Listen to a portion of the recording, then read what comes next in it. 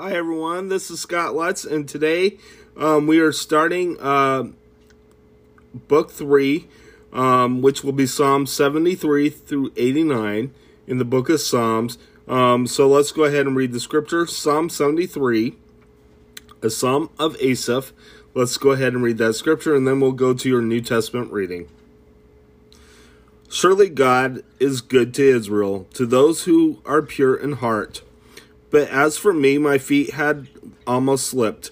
I had nearly lost my foothold. But I envied the arrogant when I saw the prosperity of the wicked. They have no struggles. Their bodies are healthy and strong. They are free from the burdens of common to man. They are not plagued with human ills. Therefore pride is their necklace. They clothe themselves with violence. From their callous hearts comes iniquity. The evil conceits of their minds know no limit. They scoff and speak with malice. In their arrogance they threaten oppression. Their mouths they lay claim to heaven, and their tongues like possessions of the earth. Therefore their people turn to them and drink up waters in abundance. They say, how can God know? Does the Most High have knowledge?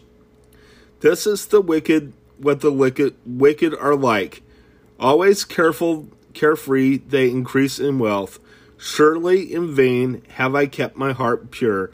In vain have I washed my hands in innocence. All day long I have been plagued. I have been punished every morning. If I had said, I will speak thus, I would have betrayed your children. When I tried to understand all this, I was oppressed. It was oppressive to me. Till I entered the sanctuary of God, then I understood their final destiny. Surely you place them on slippery ground. You cast them down to ruin. How suddenly are they destroyed, completely swept away by terrors. As a dream when one awakes, so when you arise, O Lord, you will despise them as fantasies. When my heart was grieved and my spirit embittered, I was senseless and ignorant. I was a brute beast before you. Yet I am always with you. You hold me by my right hand.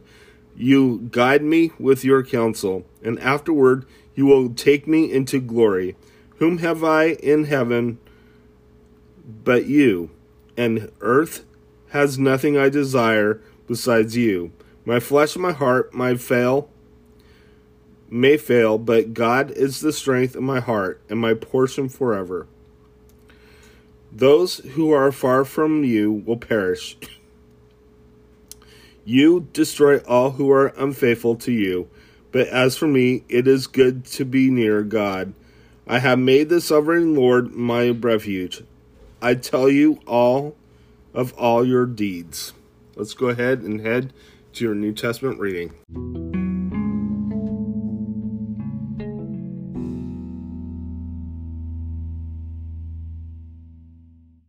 Okay, so this is your New Testament reading, Ephesians 3, 1 through 21. So let's go ahead and read the scripture. Paul, the preacher to the Gentiles.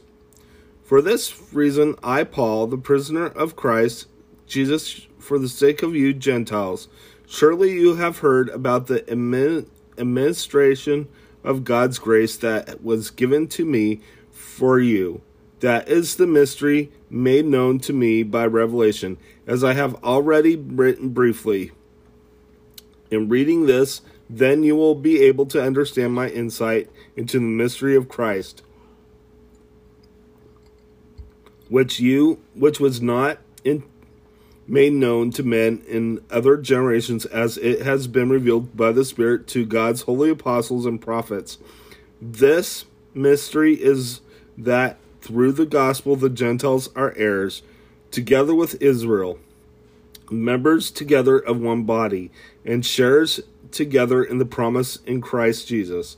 I became a servant of the gospel by the gift of God's grace given me through the work of his power.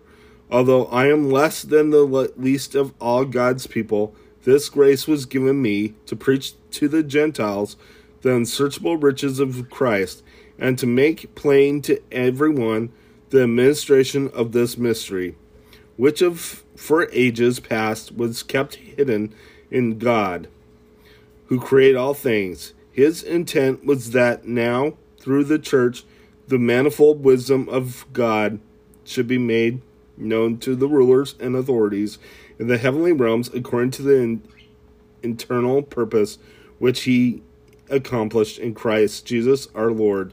In him and through faith in him we may approach God with freedom and confidence. I ask you, therefore, not to be discouraged because of my sufferings for you, which are your glory. I pray for the Ephesians. A prayer for the Ephesians. For this reason I kneel before the Father, from whom his whole family in heaven and on earth derives its name.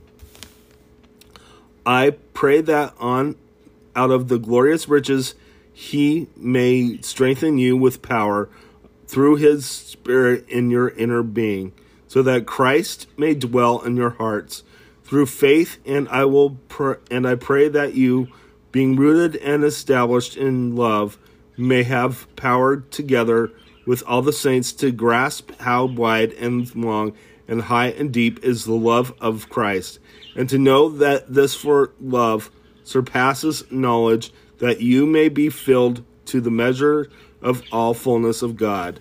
Now to him who is able to be immeasurably more than all we ask or imagine, according to his power that is at work within us. To him be glory in the church and in Christ Jesus throughout all generations, forever and ever. Amen. Let's go ahead and close in prayer. Dear God, I ask that you watch over us, keep us safe, I pray, and I pray that you let's have a good weekend, I pray. In Jesus' name, amen. God bless you. Have a good day.